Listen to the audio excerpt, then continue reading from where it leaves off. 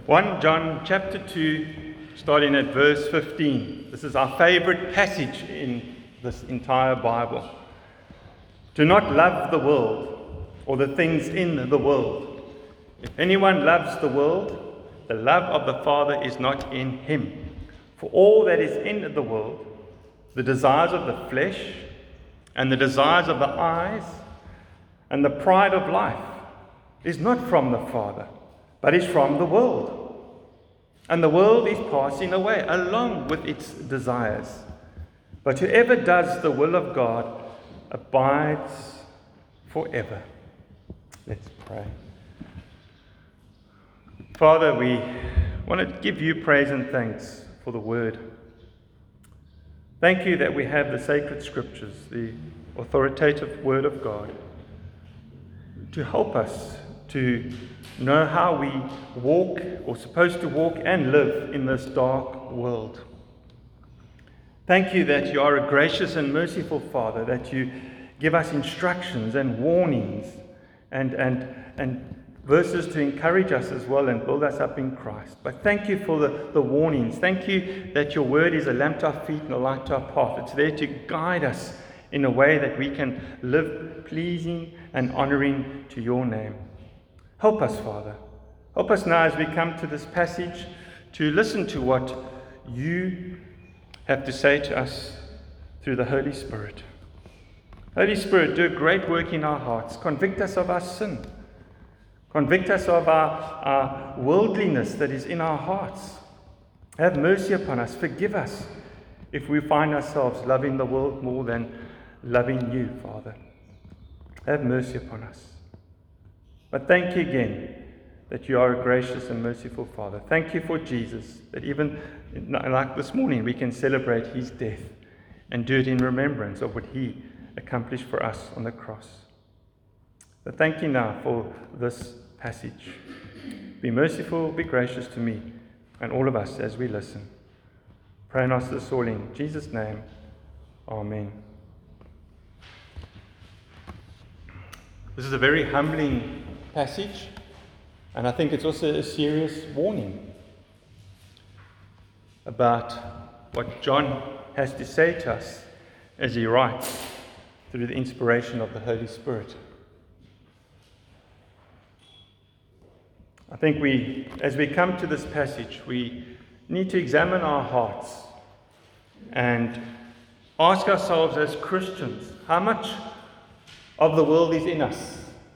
Obviously, there will be a little bit of the world because we are fallen and we are tainted with sin. But how much of the world is in us, and how much of God and Father is in us? Or basically, I can ask you the question, do I love the world more than I love God, my Father?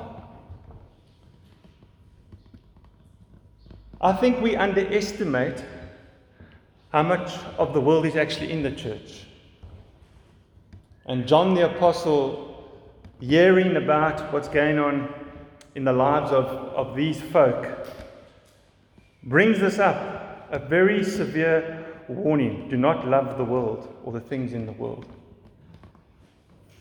Now, does that mean you can't have a house, a car, you can't go on holiday? Well, we'll see what this all means as we work our way through this passage. But the question is, do we love the world? We must not love the world. And we're going to see why as we work through this passage. Maybe over the next 2-3 Sundays, I don't know. But I don't think it's a passage that we should skim over and entertain ourselves. I think it's a passage to see what John really means by not loving the world. But let's see what he means by the word world. I think that's important to get a grasp of what does he mean by the word world. Well, we know that in John 3:16, he wrote there, God so loved the world. What does he mean by that? Well, there the word world means fallen, sinful humanity. And God so loved the world, God has loved the world, those that he's going to call out of the world. But here in 1 John chapter 2, verses 15 to 17, the word world has a darker meaning. It stands for everything that hates God's truth. And let's remember, he's writing to Christians. And there are Christians who hate God's truth. So it's not, don't always think there's the church and here's the world. There are people that are in the church who profess to be Christian, but they're still in the world.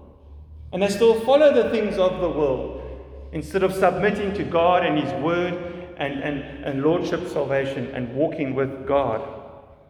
So it's everything that hates God's truth, does not recognize Jesus and His teachings, and hates the people who follow Jesus.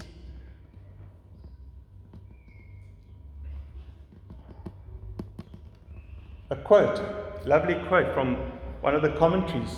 It means the world that has abandoned its Creator and lives apart from His rule. It is the godless world that is totally at variance with God and His will. Yes, that could look at the world itself, but there are Christians who are also godless. There are Christians who just don't care how they live, but they will say they're a Christian. They will keep on sinning, and that's what John was talking about in chapter 1. If we say we have fellowship with Him while we walk in darkness, we lie and do not practice the truth. If we say we have no sin, we deceive ourselves. Some people think if they're saved, they can just live as they please. So if we look at the world, it's basically everything that is opposed to God's truth and Jesus and His teachings, and also the people who love Jesus genuinely and sincerely. Jesus' brother James also reminds us in his letter, in James chapter 4, verse 4, that friendship with the world is hatred towards God.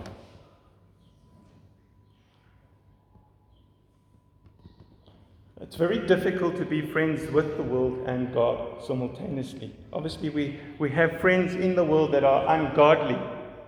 But the question is, do you submit to their ways of living? Are they confused when they see you? But you're a Christian. Why do you talk like this and then you live like that? Christians shouldn't be confused. Look at the vaccination. We shouldn't be confused about the vaccination as Christians. The world should be confused.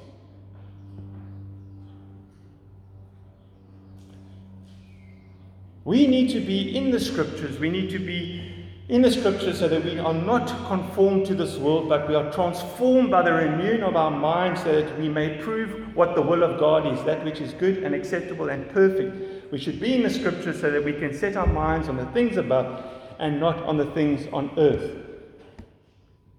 And this passage was challenging to my own heart and to my own life to see how much of the world do I actually still hold on to,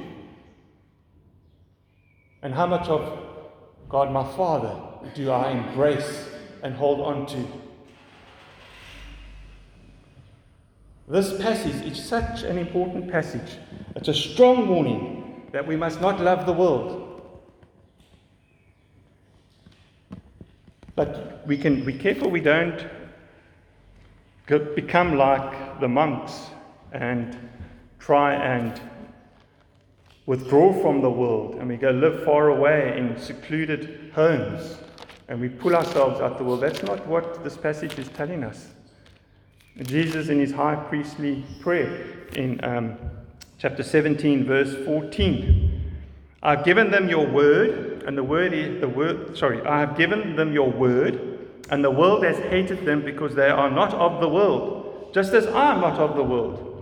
I do not ask that you take them out of the world, but that you keep them from the evil one. They are not of the world, just as I am not of the world. Sanctify them in the truth. Your word is truth. What a privilege it is to know that Jesus intercedes for us, and He's asked His Heavenly Father to look after us. We're in the world. We live in the world. But it's how we live Are we living as salt and light? Are we living godly lives? I think it was Lloyd Jones that finds it very strange when someone would come up to him and say to him, I was in the shops and I bumped into this person, and what a friendly person. I'm quite sure they're a Christian. They were so nice and they were so kind. I wonder if they're a Christian. And he said, well, we either know if someone's a Christian or not. And we're going to get to the letter where John says, test the Spirit. If you think someone's a Christian, why don't you say, you're such a kind person. Can I ask you a question? Do you have Jesus in your heart? Or do you know Jesus? Then you'll see exactly who's in their heart. They might go, hallelujah, yes. Or they might say, no, I'm just a kind, nice person. You can actually not, maybe I'm wrong here, and I'm sorry if I say this, but it's very difficult to distinguish the church from the world today. And John, he wouldn't just put this here for the sake of just letting us know. It's in this church, it's in the lives of these people. Do not love the world or the things in the world. This is a command not to love the world. That's the whole point of this passage. It's easy to love the world. You know why it's easy to love the world? Because we see the things that go on in front of us. And it's harder to love the Father because we cannot see Him. We are attracted to the things we see. We all seem to gravitate towards what we can see. Sometimes we think that we can love the world a little bit. After all, what's wrong with it? Come on. And all I want to do this morning is to give us two things, and we won't get through all of them, or both of them. We'll get through probably one and a half, because in the first thing there are quite a few things to look at as well. But here are two things from this passage to warn us in 1 John chapter 2, verses 15 to 7, to not love the world. And the first thing to warn us to not love the world is what the world does to us, which we see now in verses 15 to 16 of 1 John chapter 2. What the world does to us. Do we know what the world does to us if we love the world?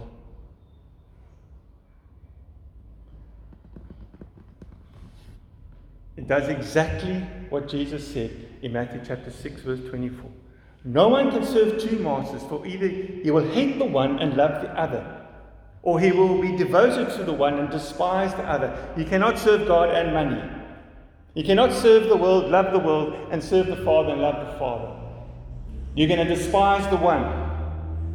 And to love the world, all you're going to do is you're going to push God out of your heart, God the Father. But the more you love God the Father, the more you push the world out of your heart.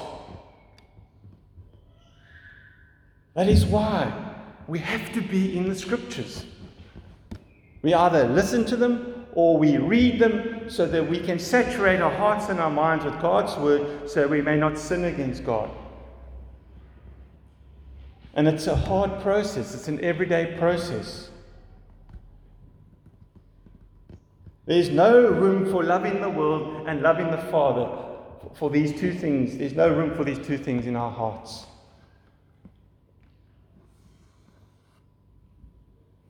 Because the problem with loving the world is really a heart problem. It's not what we put into our mouths that make us wicked and evil. It's what comes out of a person is what defiles him.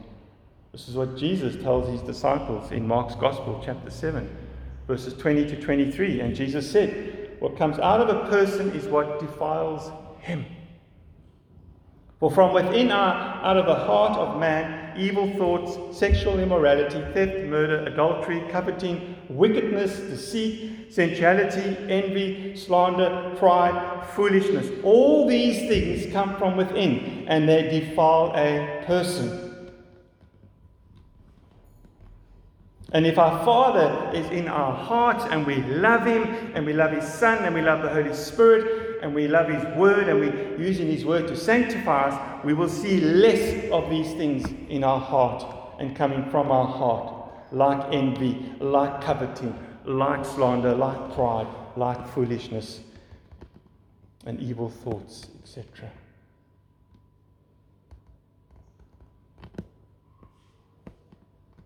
Someone said, loving the world does not lie in the things we do or in places we frequent. It lies in the human heart, in a set of human affections and attitudes.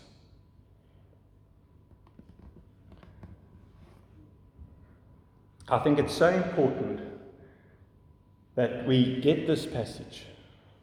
That this passage is not saying that the world God has made is bad. He's saying the way we relate to what God made can be bad. How we treat these things. I could put, just say, a 500 rand on that table and get 10 different people to use it. And everybody will use it differently. Some will use it for good.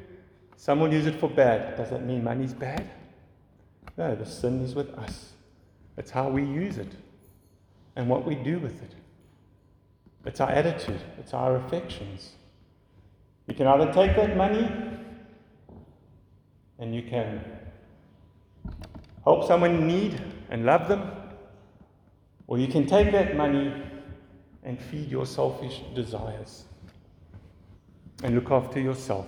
As a Christian, but as a non-Christian, as a Christian. If the world is in us and we love the world, it's going to show up in our relation first to God, to His church, and to His people in the church. That's why He cannot love the world and God. Some down the line, something gets broken.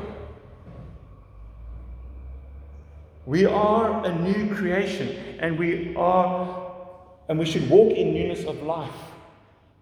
We have new eyes and should see the world with our new eyes, see the world and the snares of the devil. Jesus on the cross conquered the devil, sin, the flesh, and the world. And it's amazing, in this passage, all of those things come up.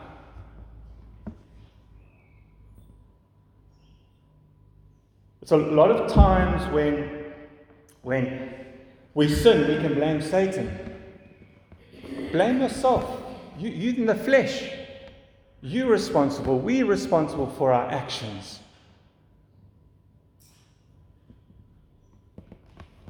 We need to take ownership and responsibility of our lives. And we need to see, do we love our Father as much as we say we do? Or do we love the world and all the things in the world? Do we follow the world's philosophies? Do we follow the sayings of our friends?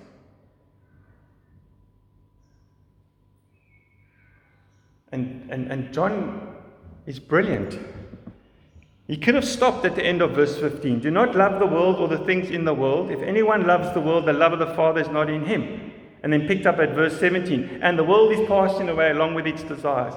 No, in verse 16, he actually gives us some of the things that are in the world.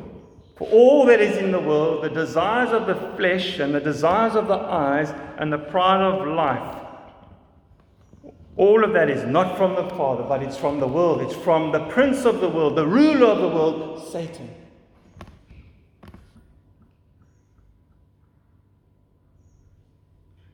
And I'm quite sure that when John was thinking of those three things, the desires of the flesh, the desires of the eyes, and the pride of life, he was thinking of one or two specific people, Adam and Eve. Because they exactly did that.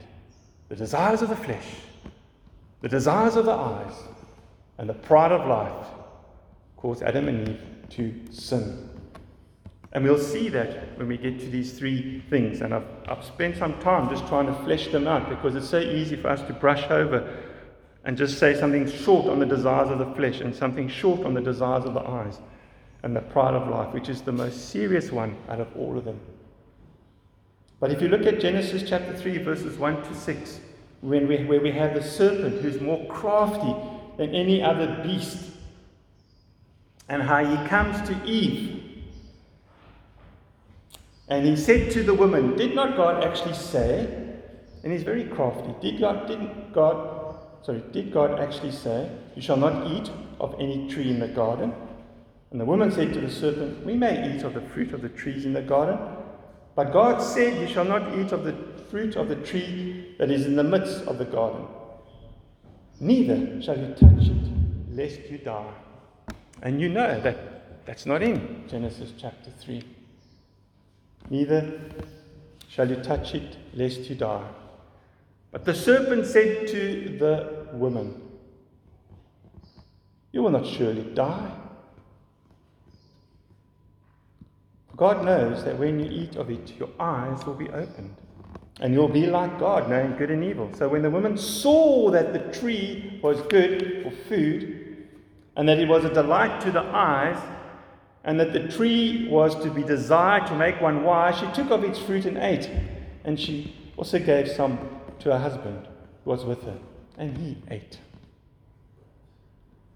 What happened in the garden was not from God, it was from the world. It was from Satan, the serpent, the devil. And the same devil and the same serpent wants to do the same thing to our Christian lives.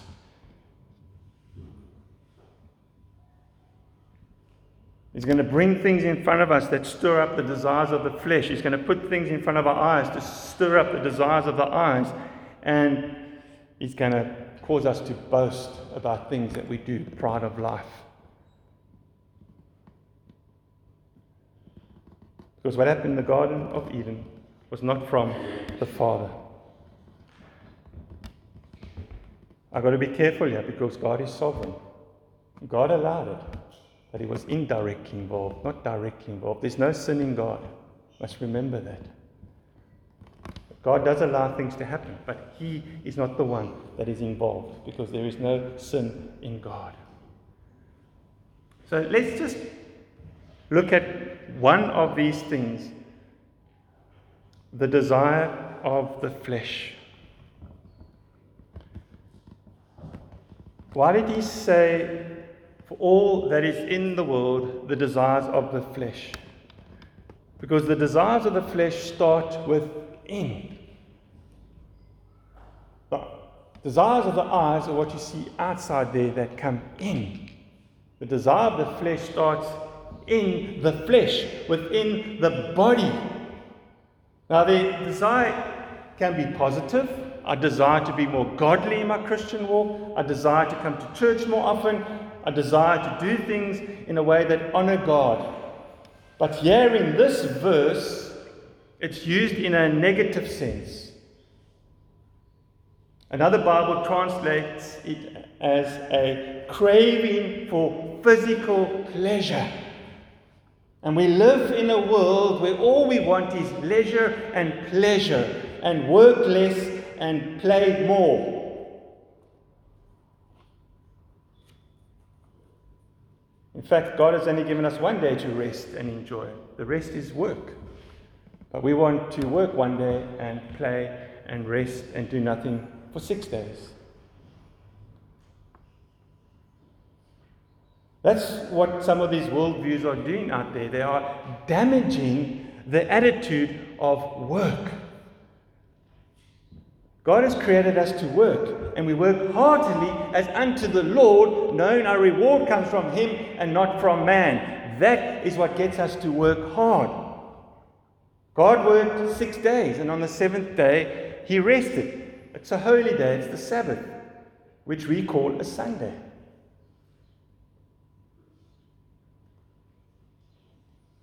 And when John says here in this verse, For all that is in the world, the desires of the flesh. What he's doing is he's commanding us to not love the world. That is where selfish craving is pursued and praised. John is not saying we cannot have any pleasure. John is not saying we cannot go on holiday. When you're on holiday, enjoy it. There is good leisure and pleasure when you're on holiday. It's not making a fun out of us and saying we can't enjoy the world to a certain degree. Paul writes to Timothy and says you make money so you can buy things and enjoy them within reason, but also be content with what you have. But if we look at things for our own pleasure, my pleasure, and not God's glory as the main pursuit of life, we have a problem. If I desire this and I desire that, and in it I don't desire God, there's a problem with that. You can't fool God. We can say things that make us look good and strong Christians. We can dress the way, we can talk away. At the end of the day, God sees the heart. And He's always looking at the heart. So we've got to be careful here. We can always sometimes make out that we don't love the world and the things in the world, but maybe we do. And I think we do as Christians, are very much cleaving to this world. Like in marriage, before husband and wife, they should leave the home and not cleave to mom and dad. And I think we still cleave to this world. Someone said the lust of the flesh is that pleasure with which I desire to indulge my flesh, such as adultery, fornication, gluttony, ease, and sleep.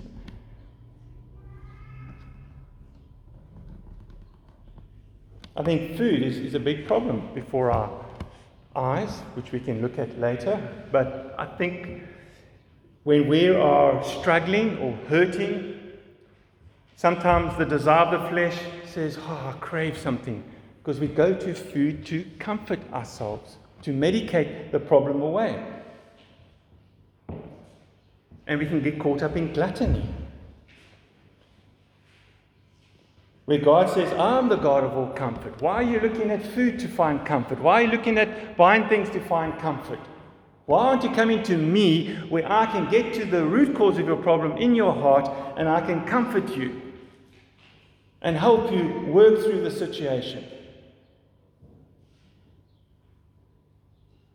The problem with the desires of the flesh is they become selfish, and the wrong focus is on that desire. You can see, touch, and feel things like food, drink, leisure, sex, rest, enjoyment, comfort, anything that appeals to how you feel in the body. And when the desires of the flesh body take over, what does it do? It disregards God's word commandments.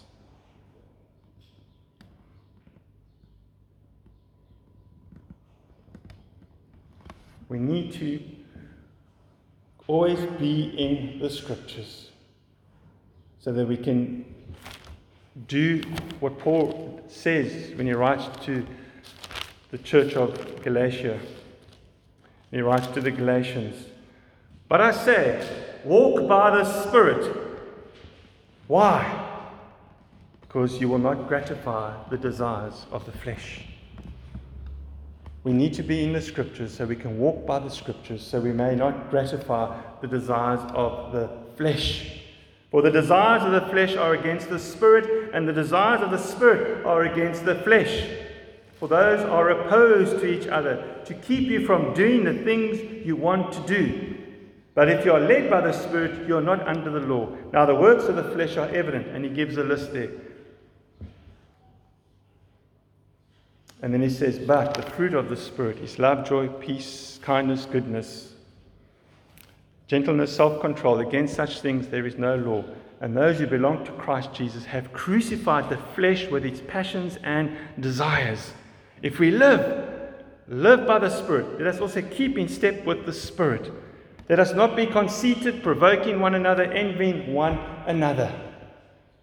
And we do this because we still are loving the world. The desires of the flesh are still with us.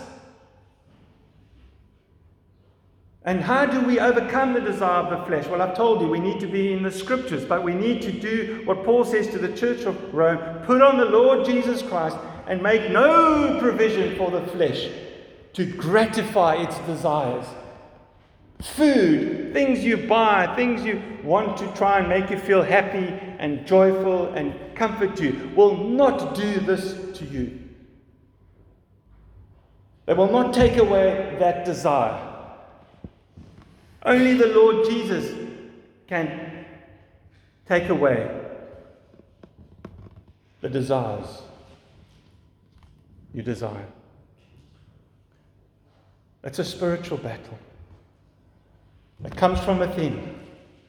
And we need God's word to help us. I need God's word to help me.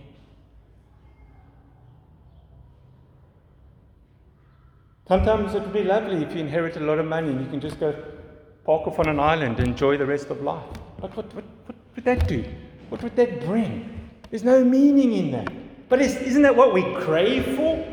That we wish we could inherit a lot of money and we can just sit back and we don't have to work again.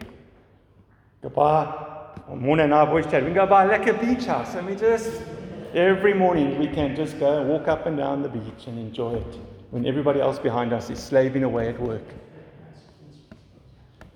But that is the fallen nature. That is what we crave.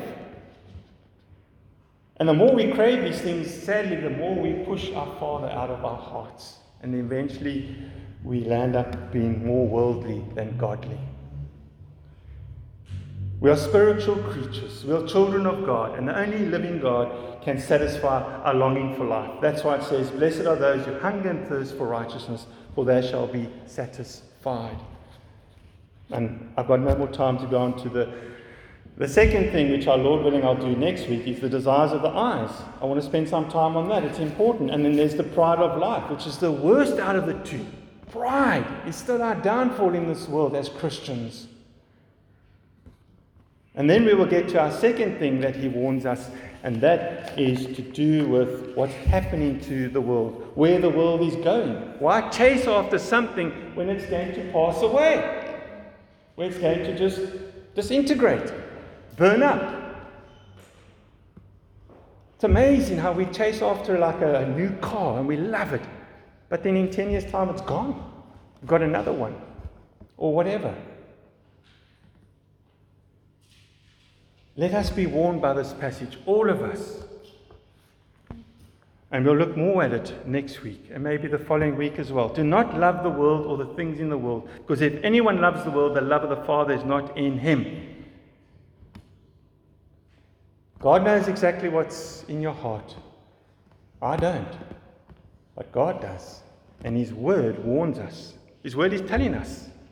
And I guarantee you, I could stop here and let's make one big circle and let's start talking about what are the things that he's talking about in the world that we can't love and we can love. And we will all disagree and agree on certain things. And we'll try and use subjectivism to downplay some of the things we love. But meanwhile, God doesn't love them or see them as loving. So let's remember what this world does to us when we love it. Let us put on the Lord Jesus Christ and make no provision for the flesh to gratify its desires. Let us love our Father with all our heart, soul, mind, and strength. And then in return, love our neighbor as ourselves. Today we love the world with all our heart, soul, mind, and strength. And in return, we love ourselves more than our neighbor. Let's pray. Father, we thank you for this warning not to love the world or the things in the world. Thank you, John, that you were so bold and courageous in putting this down. Thank you, Holy Spirit, that you're there to help us to walk in a manner worthy of our calling, but you're there also to help us to walk in the same way in which Jesus walked, loving you, Father, and not loving the things of the world. Help us to be more of help to the world. Help us to care more for the world and love the people in the world and help the people that need help, both Christian and non-Christian. Father, thank you now we can come to the cross where we can celebrate your Son's death. Thank you for all that you've given to us, Father. We're without excuse. We have the Holy Spirit who's there to help us to walk in this life, honoring you, Father, to be led by the Spirit and not by the desires of the flesh. Forgive us, Father. Forgive us. Have mercy upon us. I pray and ask this all in Jesus' name. Amen.